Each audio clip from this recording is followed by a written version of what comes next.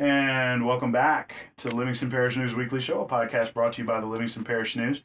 My name is McHugh David, publisher and editor of the news, and we have a special guest today. Probably one of the more high-profile people we've had stop through the booth here at the Livingston Parish News.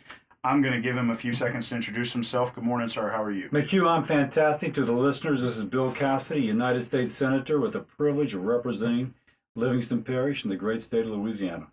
So today, and privilege is a great word to use, a man of service, also a doctor. Kind of came by that honestly.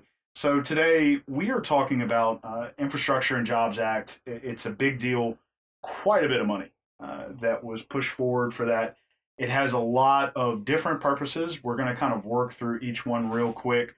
One of the first ones I want to talk about is a little one that actually is a big deal here. Representative Buddy Mincy worked through the state to put together a committee to work on this, but it is a expropriation of funding to advance broadband, put it out in rural areas, and we need that here. So tell us a little bit about your participation in this bill and how much that part meant, especially to Louisiana, where I think over 40% of residents do not have access to broadband, at least not yet. I was one of 8 senators helping to negotiate, and my staff was one of 8 offices helping to negotiate.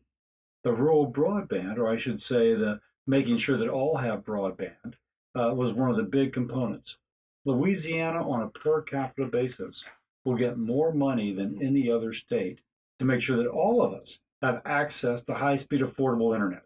This is huge. Now, if you're in a parish or a city that has pretty good internet, it doesn't really matter to you, but I can promise you, if you're in St. Helena and all of a sudden you're not relying upon a Wi-Fi, but you're going to have fiber optic, St. Helena has a chance to change. If you're a rural portion of Livingston, all of a sudden you're going to have fiber optic, that is just going to be a game changer. Your child can study, Mandarin online. If you got telemental health issues for the other child, that can have that online. If one of the parents is telecommuting to New Orleans or to Dallas or Atlanta, they can do that online. It just is a game changer for economic development, for the family. It's great for our state. So another portion of that, and those are called gumbo grants, by the way. That's what they were dubbed when they finally made it down to the state level, and then they'll be distributed here. An apt name, I would suppose. The other portion, there are several portions of this, but another portion is roads and bridges. Of course, It's an infrastructure act. I know I read some statistics that well over 40% of roads and mostly bridges in Louisiana are dealing with bad pads. They're not built or they're just old. They need to be replaced. So being from a state where bridges are always important, we have so many waterways. Tell us a little bit about the roads and bridges portion of this bill. Louisiana is getting $5.9 billion for roads and bridges, $1.2 billion more than we would have received otherwise.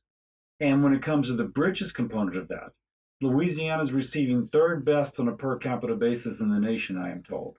And some of the big projects will be, for example, expanding the new Mississippi River Bridge between East Baton Rouge and West Baton Rouge Parish.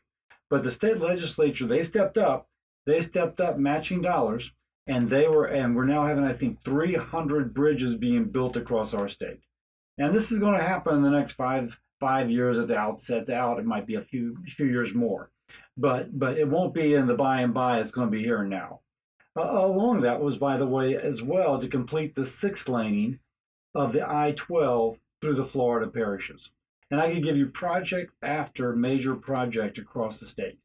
And so we know one of our pent-up needs is taking care of our roads and bridges. This doesn't totally solve it. It goes a long way.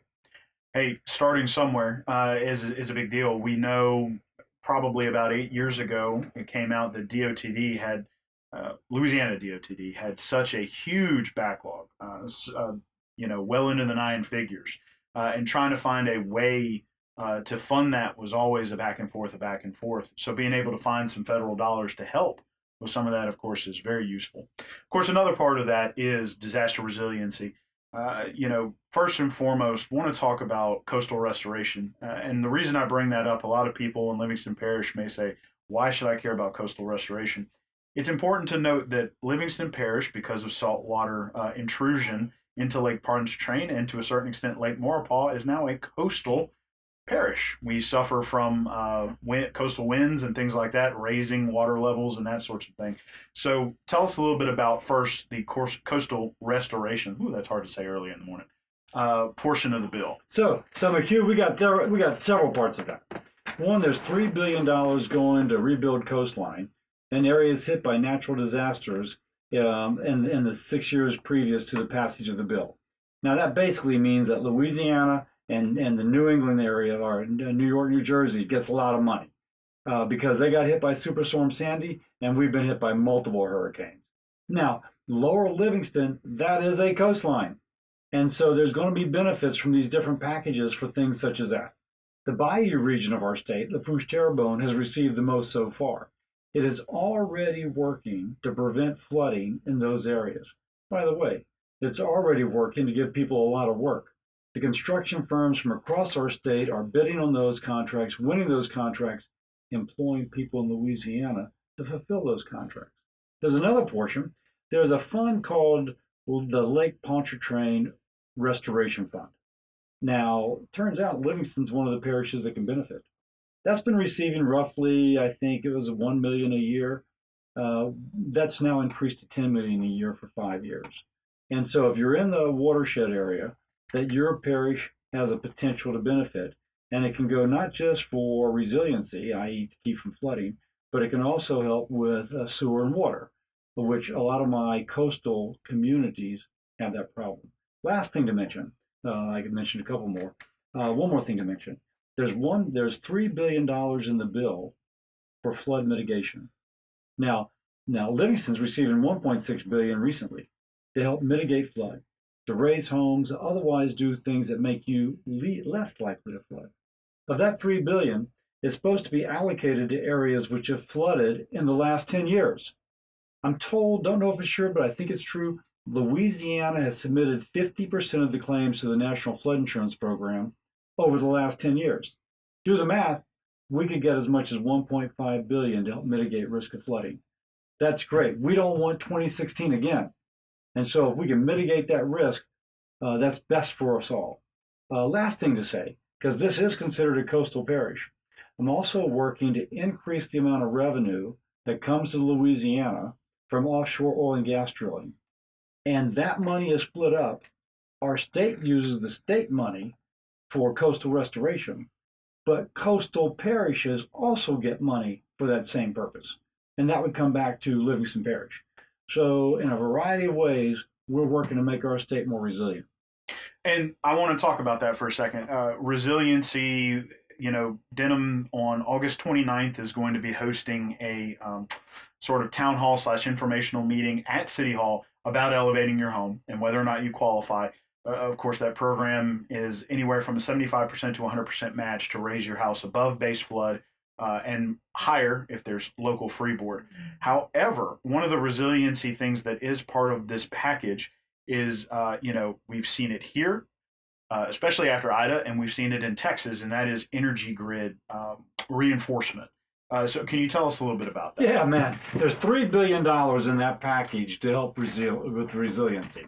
There's so think of trying to stop electric poles from falling down.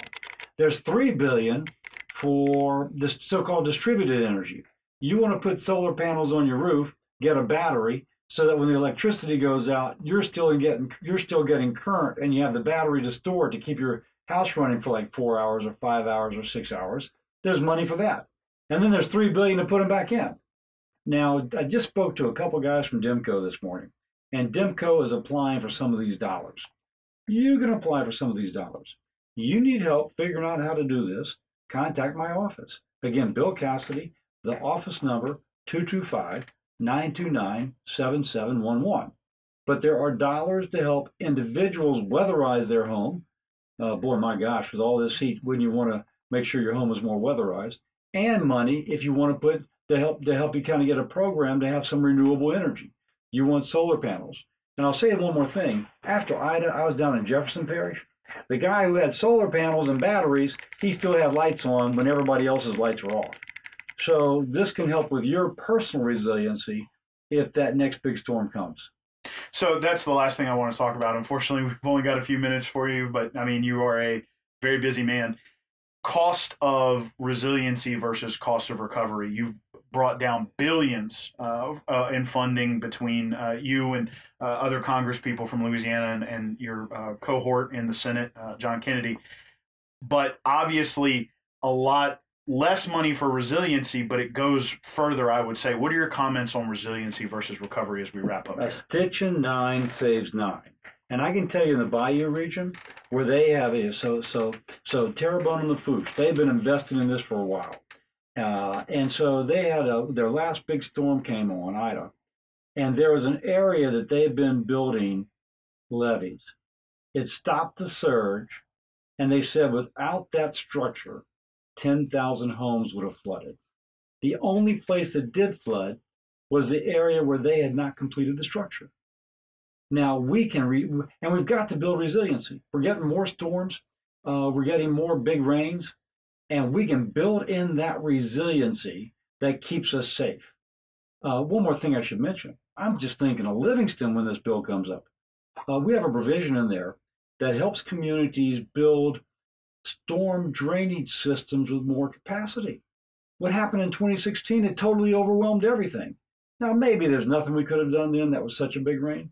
But if you can make the capacity of your storm water drainage system bigger, you're less likely to flood when that next big rain comes. Now, we've got these dollars out here for state and local leadership. And I just want to just give a shout out to some of our state legislators. You got some great ones in here. You mentioned one already, Valerie Hodges, Eddie Lambert, Clay Scheck-Snyder. They all got a piece of this. I'm leaving some of that, Bodie White. They've been really good at working with these federal dollars to help make it better for our communities. So if we can keep that partnership, me and the state and the federal legislature, those guys and gals in the state legislature with your local leadership, bringing those dollars here, then our communities can be safer.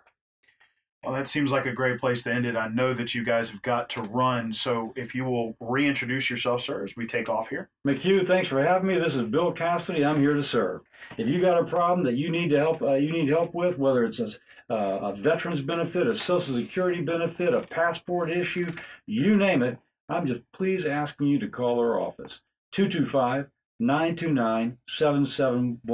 McHugh, if I can finish with this. Scripture says that the greatest among you shall be your servant. I tell my staff, I want us to be the greatest office. They embrace that ethic. Yes, sir, and I work with all of them pretty closely, and it's always a pleasure to work with them. So again, thank you, sir, for taking the time this morning. We appreciate you gracing our booth here. And again, my name is McHugh David, publisher and editor of the news. Appreciate you guys out there for joining us for the Livingston Parish News Weekly Show. Podcast brought to you by the Livingston Parish News. Please remember the news is on Facebook, Twitter, LinkedIn, Instagram, and YouTube. Once a week in print on Thursdays. It's $7 a month to get that in your mailbox. We're also online, www.livingstonparishnews.com. We appreciate you joining us. We'll see you next time.